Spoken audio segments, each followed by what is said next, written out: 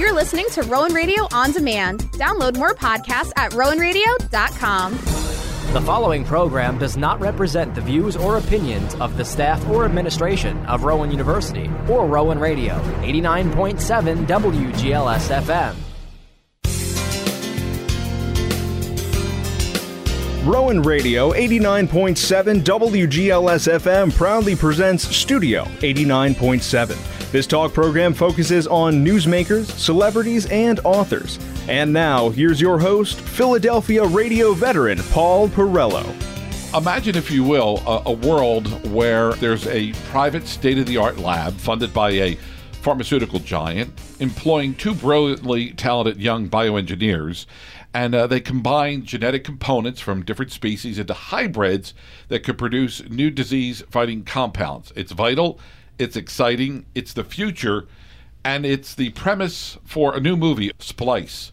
And we are fortunate enough to have with us director Vincenzo Natali. Did I get the last name right? Exactly right. All right, Vincenzo, welcome to Philadelphia. Oh, thank you, thank you. You know, that intro that I just mentioned, part of me wants to say, okay, it's just purely fiction, but I'm thinking somewhere on this planet there are probably more than two bioscientists working up a scheme like that. So I really enjoyed the movie Splice. It is very relevant. It's going to keep you on the edge of your seat, no doubt about it. Where did you come up with this idea for this movie? Well, it was inspired by a mouse. Of all things. It's very strange, but it was a unique mouse because this mouse appeared to have a human ear growing out of its back. I'm not sure if you're familiar with it, but it was called the Vacanti mouse, and it was an actual experiment that was done at MIT. Mm-hmm. And it wasn't, in the strictest sense, a genetic experiment, but it looked like one. And it was such a shocking image. I felt intuitively that there was a movie in this mouse, and that was 15 years ago. So it's taken a long time to get the film made, but the amazing thing is that in that time, the real science has evolved exponentially to the point where when I started to shoot the film, they actually legalized the creation of animal-human hybrids in the UK. So how does one then, when you decide you're going to make a movie on this very subject, but science begins to outpace the movie making, how do you keep it relevant as you go into the final phase of even making the movie, actually filming the movie? Because you don't want to have an end product that is going to be antiquated by weeks, months, or let alone years. So how did you stay in front of all that? Oh, listen, I was worried that that our film would be eclipsed by reality, and as it turned out, it ended up helping us because when I started working on the film, people weren't really talking about this stuff. By the time I was really looking for money, it was on the tip of everybody's tongue, mm-hmm. and it became it was really in the popular consciousness, and I think that's why Splice happened when it did happen. But if I started shooting it now, who knows? By the time it would actually be finished, perhaps there would be a real Dren, which is the name of our creature, out in the real world. Yeah, the result of this experiment that takes place in the labs is Dren, an amazing, strangely beautiful creature of uncommon intelligence and an array of unexpected physical developments. You got to wonder how much, Vincenzo, you pushed the envelope and how much you really had to hold back because I hate labels or whatever, but we put this in the science fiction genre, if you will. You pretty much have free reign to do whatever you want. You could create any type of creature, any type of character that you want, but yet you got to make it believable. You have to make it credible. How did you temper the tendency to go so far over the edge, but yet keep it so real that it was going to have an amount of credibility to it? Well, that's just it. In creating Dren, I always used real life as a reference. And in researching the film, I decided that it was better to make the science in the movie closer to reality rather than to do a kind of inflated Hollywood version of what a genetic lab would be like. And the reason is very simple. Truth is stranger than fiction. Mm-hmm. And once you start to delve into that world, you realize how truly bizarre life is and how incredible and outrageous the science is. It's a really fascinating field, and I didn't have to look afar from what's out there to conjure something like Dren. I think when you look at the history of movie monsters, and I can say this as somebody who's a great aficionado of these sorts of films, movie monsters tend to be very Baroque. Mm-hmm. They tend to take the human form and add things on top of it. And my sense with this film was it would be better to be subtractive, it would be more shocking, in fact, to pull things away from the human form and to make subtle changes rather than big changes, and also more believable. So that was really the prime directive in designing the film and designing the creature and making the film. You mentioned truth sometimes is stranger than fiction. And there's another storyline that actually takes place in this. I don't want to make it seem like the movie is only about this DNA hybrid that takes pretty much center stage, but then there's this subplot that goes on underneath between the two main characters, Clive and Elsa. Clive played by Academy Award winner Adrian Brody, and Elsa played by Sarah Polley. Fact of the matter is, Elsa's character is a woman who is very much driven as a scientist. She really wants to push the envelope. But we also see that a lot of, although she's a very cold character, she's very, I don't know if reserved is the right way, in terms of knowing her personally, she doesn't let that much of her guard down about her past. As a matter of fact, there's a scene where she goes back to her home and she goes into her old bedroom in which Adrian Brody's character, Clive, says, I thought you said your mother left the house the way, the room the way that it was. And we see that the room is pretty much in deplorable condition. So you can only imagine the type of childhood that Elsa then had. And yet, even though Elsa is a scientist who is committed to this experiment, she then becomes the mother figure for Dren. And she takes on, I guess, what her mother probably did to her, Elsa, as when Elsa was a child. Yeah, it really is a case of history repeating itself. Yeah. And in Elsa's story, we learn that Clive wants to have a child, but she doesn't. Mm-hmm. She's not prepared to do that right now. And as time goes on and we learn more about her as a character, we begin to understand that possibly it has to do with her own childhood, mm-hmm. because she had an abusive mother, and she's probably afraid of what she would be like as a mother. So on some unconscious level, I think she does this experiment partly to create a child that she can control, mm-hmm. where there is this sort of division, the scientific so-called objectivity between her and her experiment. But of course that immediately melts away as soon as she sees this thing, and she kind of falls in love with it. Yeah. So, I mean, I sort of half-jokingly describe Splice as my family film.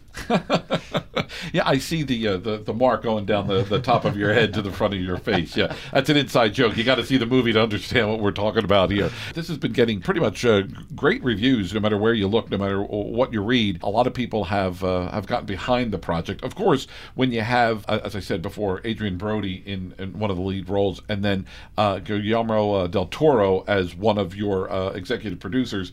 I mean, you're talking about two of the elite of elites in Hollywood behind your project.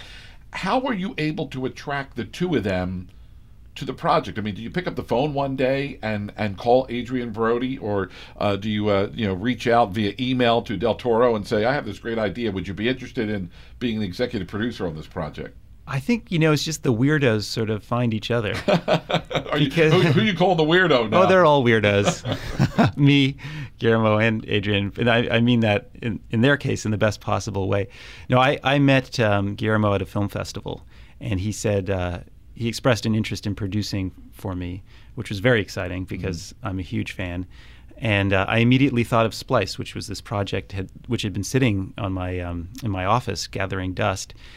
Because I felt intuitively that given the nature of his films and his sort of love of monsters and creatures that he would connect with it. And he did. So Guillermo was one piece of the puzzle, and he very generously lent us his name and kind of in doing so legitimized me and the project. And then when it came to Adrian, it was simply a matter of going to his agents, and we went through all the right channels, and he just responded to the script. I think both to his credit and Sarah Polley's credit, they responded to everything that is dangerous in the script, because while this is a Frankenstein-type story, I think it goes much further than any film like that has before in the past. There is a kind of sexual component to it, and and a kind of transgressive, subversive component to it that I think would have actually scared a lot of actors of Adrian's stature, because it's a risky thing he did. But in his case and Sarah's case, I think they were drawn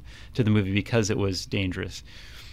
So that's how it happened. It was actually that side of the production was very easy. What was hard about the movie was raising the money, first and foremost, as it often is, and then finding a distributor, because when we finished the film, we finished it at the worst time ever to sell an independent film to the United States, because this movie was made as a Canada-France co-production outside of the system, and we needed to find a U.S. distributor, but the economy had collapsed. The film industry itself was going through its own set of issues. The two companies that did want to distribute our film went out of business. I mean, it was just sort of one catastrophe after another. Sure.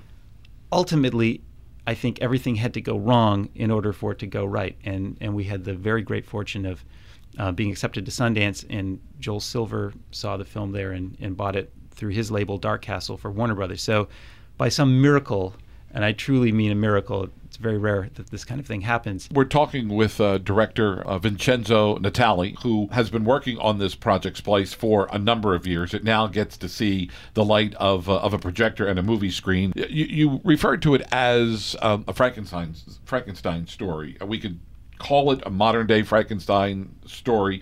Fact of the matter is, when we look at the old Frankenstein movies, we say that stuff could never happen. Absolutely, you can't, put two bolts on the guy on the side of of the neck of a guy who's been dead, and you invoke the power of electricity, and then the guy awakens and goes out, and the rest of the Frankenstein story. However, with this, as I said at the outset of our interview, while it's considered a Frankenstein story, somewhere, this type of experimentation is going on. I'm hard-pressed to believe that it's not. And as you said, there actually have been cases of, human DNA testing hybrids with animals. So are you out to, and again, not to give too much away with the movie, I mean, were you out at the beginning to make a statement about this? Are you out just to make a good movie? Or are you out to make a movie that is going to at least start the conversation about where science and the world is going from this point forward? Well, I definitely wasn't out to make an anti-genetic engineering statement, that's for sure. But I don't think you can do a film like this without it raising certain questions and without hopefully igniting conversation. And my personal feeling is that we're going to go there. I mean, we have already, really. And human beings from the very beginning have altered their environment. It only makes sense that once the technology exists, we're going to start to alter ourselves. And I'm not sure that that's such a bad thing. In a way, I, like the characters in the film, sort of believe that it's in our DNA to mess with our DNA. I think that's sort of what we're programmed to do. It just has to be done in a very responsible way. And I think where things go wrong for Clive and Elsa, unfortunately, is that they do this on the sly. They are very intelligent young people, but they're not terribly mature as individuals, and they make something that the world is not ready for. And so that's where things go wrong. And unlike a lot of Frankenstein-type films, really what this film becomes is not about a monster, but about how the human beings become monstrous. And really, Clive and Elsa, they imprison their creation. The monster doesn't escape. It doesn't wreak havoc in the outside world. In fact, it's quite the opposite. It's the human beings who end up hurting their creation, if somewhat inadvertently. So we get into some very gray moral territory in this film, and I hope for that reason it does sort of invite discussion. There's also a line, as Elsa tells Clive, that it's their job as scientists to push the boundaries, and in this movie the boundaries are really pushed, and actually they go over the edge. And it's really the character of Clive's brother who stands as a very small voice of reason in all this, because I don't recall the brother's name, the character's name, but he tells Clive, why are you always giving in to her? Why can't you say no? And even in the small role that he has, he does stand as that maybe lone voice that's out there oftentimes to say, you need to know your boundaries. You need to learn when to say no and when to move forward. Even though his role is very small in the movie, small in that it's not one of the major characters, he is that voice of reason throughout the film. Right. No, that's so perceptive of you. I don't think anyone else has said that, but that's exactly what we intended him to be. Because the film is very insular. There's only 5 speaking parts in the whole movie, and really just a few major locations. So it becomes kind of a chamber piece, and it becomes we become very focused very much into the world of Clive and Elsa. There's not a lot of context. And the only outside context really is the company they work for, Right. which is really amoral. They don't have a moral perspective on this. They're just looking at the bottom line, and they think that because at the beginning of the film, Clive and Elsa propose this experiment to them. They suggest adding human DNA into their work, and the company says no because it's just going to, cause controversy. And really, all they want is to create these proteins for livestock, Sure. For medicinal purposes for livestock. And so they have an amoral point of view. And the only person who really has, I think, sort of speaks for humanity at large from a moral perspective is the brother. Well, let's talk a little bit about you growing up in Canada. Canada has a great movie production business, a great place for many movies to be made. A number of the American productions have moved up to make movies in Canada. But growing up in Canada, what were the influences on you? I mean, were you a fan of the horror genre? Give me a little bit of perspective where you were coming from growing up in Canada. Sure. Well, I think part of the reason I'm so interested in fantasy is that my life is so dull. I have such an unexceptional life, and I think that the most interesting part of my life is my inner life. Was especially growing up was my imagination. So I think that's part of the reason. But I think it's in my DNA. I just is. The first drawings I ever did were of monsters. At a very early age, I was just drawn to this stuff, and I couldn't even explain to you why. So I am a real aficionado of it, and I used to read Famous Monsters of Filmland. I don't know if you remember that magazine. No. Sorry, I missed that one. It was a wonderful. Actually, a lot of filmmakers were very influenced by Steven Spielberg and John Landis. That's why I'm on this side of the microphone, and that's why you're doing what you're doing, right?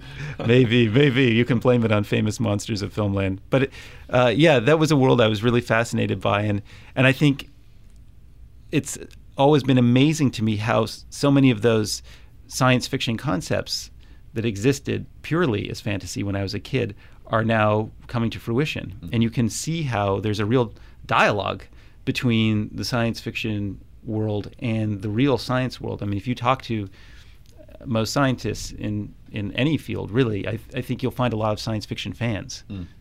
Yeah, I'm looking at you, and you look like a pretty normal guy. I mean, I don't see an axe murderer. I don't see a Dr. Frankenstein. I don't see, Hannibal Lecter. You seem like a normal individual. Well, that's, a lot of the people you just described look pretty normal too. But I don't think anyone's normal. Let me put it that way. I think everyone's, got a monster lurking inside them, and that's really what my films are often about, actually. Yeah. Much of this film is executed so perfectly because of the tremendous work of, I guess, computer-generated images. You could have used an actress in the role of Dren from head to toe, but you chose to do some alterations because you had to, because of the character that Dren was supposed to be, which Dren is actually nerd backwards. So are you saying that many of these people that work in this field of DNA splicing are nerds? I mean, are you making some type of statement there or not, or is it just a funny way, a subtle way to put it out there? Well, it really comes from Clive and Elsa's lab, right? Because Clive and Elsa's lab is an acronym. It's NERD. Their lab is called NERD, but it's an acronym for Nucleic Exchange Research and Development. Right. But it's a very self-conscious thing because Clive and Elsa are nerds in the contemporary sense of a nerd, in that they're so cool. They're nerdy cool, right? And they know that they are, and they kind of revel in it. And the amazing thing is that in my research for the film, where I did visit a number of labs, I found real Clive and Elsa's out there. I mean, the mean age in a lot of these labs is around 30. These are young, hip people. They don't wear pocket protectors or horn-rimmed glasses or anything like that. It's not the movie cliche, and so therefore they have they're enjoying life. They're youthful and then Elsa names Dren after their lab. The character that you brought to life via actress, live action, and okay. computer-generated images, so much so that you could have given Dren 5 fingers, you gave her 4 digits. You could have given her human legs to stand on, but gave her sort of these animal legs that would be reminiscent of maybe even dinosaur legs. It's executed so well that it becomes believable, because sometimes with computer generated figures like that, it just looks stagey, it looks stiff, it doesn't flow really well. So tremendous work behind the scenes, and then that puts the additional pressure on the actors then, as well as the actress who plays Dren, and then the other actors playing against that character, because especially in the younger, when Dren is small, a baby, they're probably working with green screen, or they're working with a model as opposed to a real figure. So that puts a lot of, I guess, pressure on you then as a filmmaker to make sure that you execute those scenes without missing a beat, because you want it as real as possible. Oh yeah, I mean, if Dren doesn't work for you, and if you don't fully believe that she's real in this film, then the movie has failed. It's that simple. And so that was truly the challenge, because this is an independent film. I mean, I didn't have a lot of money. I didn't have a studio budget to make this movie with. And therefore, it was a real tight, high-wire act, because the film could easily have collapsed if Dren didn't work. And I simply didn't have the resources to I didn't have a safety net. So it's all about Dren, and thankfully I just had an awesome team. I had a great group of both physical makeup effects artists, a very well-known company called K&B, and then some great digital effects companies. One company in Toronto called Core that I always work with, and 2 in France who are also excellent. And everybody worked together to create Dren. I think the prime directive throughout this process was make her real. And in my mind, to do that, we needed to be subtractive.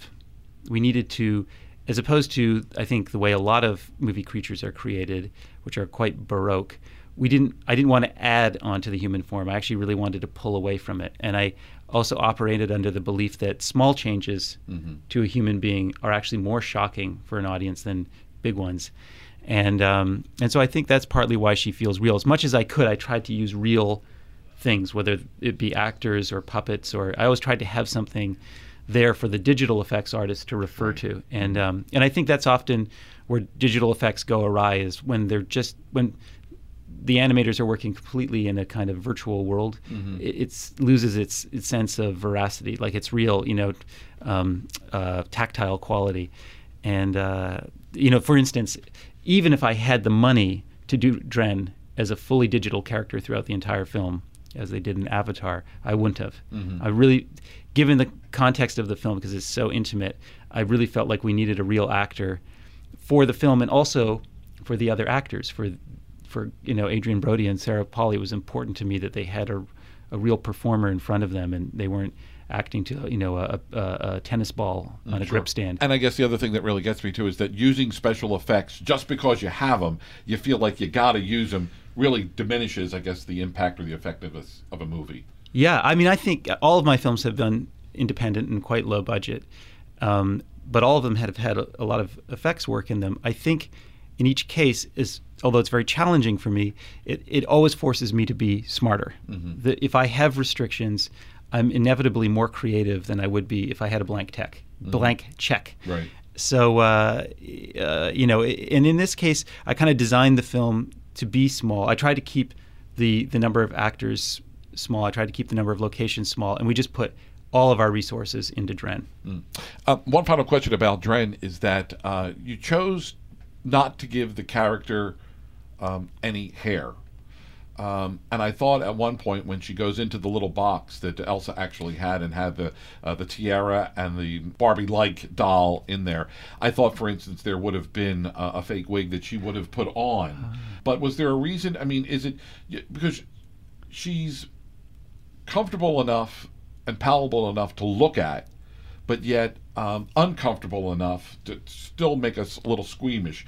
But did you feel that if you would have given her hair, whether it was hair that grew on her head or hair that she would find in the barn or in that box and put on, blurs a little bit, what is real and what isn't real? Was there a reason why she didn't have hair? Sure. Well, Actually, there's a practical reason, because we altered the actress's face digitally, and if I had hair as part of the equation, it would have cost me double. It would have been very expensive because hair is very complex, right. Fractal, complicated kind of stuff.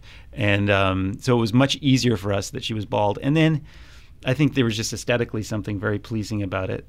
I think, frankly, bald women can be very beautiful. I would have to agree. So, okay. See, sometimes I overanalyze movies. That's why my wife doesn't like to go to the movies with me, because I'm wondering, why did he not, give her? And sometimes it just comes down to good old greenbacks. It's all about the money, right? That's what I say. It's all about the money. Well, so what's next for you then? Well, that's what I keep asking myself, because it's hard making movies right now. It's a very expensive medium. It always has been, but especially now. Not only is it expensive to make a film, but it's really expensive to release a film.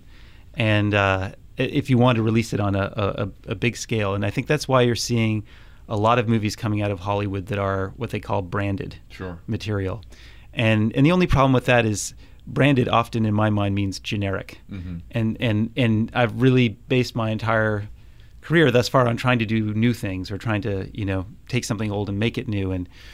And so I have a few really, really great projects, but they are all challenging. And one of them is an adaptation of they're all adaptations actually, but one of them is an adaptation of a great J.G. Ballard novel called High Rise.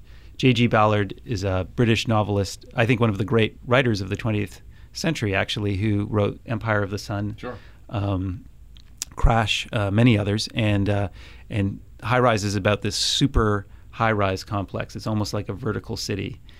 Actually, not unlike the Burj, which is now the world's tallest building, which just opened in Dubai. And it's about how that vertically integrated society that lives in the building collapses. It's sort of like, I call it a social disaster film. It's really interesting. Then I have a wonderful kids book series called Tunnels that I'm involved with right now, which is it's actually for a broader audience. It's more of an adventure story, and it takes place underneath the streets of London. It's really cool. And then most recently, I think I've got my claws into a great science fiction novel. Really, I consider probably the most influential science fiction novel of the last 25 years, which is William Gibson's Neuromancer, which really was the book that anticipated the internet and actually coined the term cyberspace, and it still remains very relevant and a very, very exciting project to be working on. Well, I want to thank you for spending some time with us here in Philadelphia, talking about this movie of yours, Splice. And Vincenzo, it's a pleasure meeting you. Continued success. Best of luck. Oh, thank you. That was great. Thank you. You've been listening to Studio 89.7, a monthly program that focuses on newsmakers, celebrities, and authors. Please tune in on the second Saturday of every month at 9 a.m. for another edition of Studio 89.7, only on Rowan Radio 89.7 WGLS FM.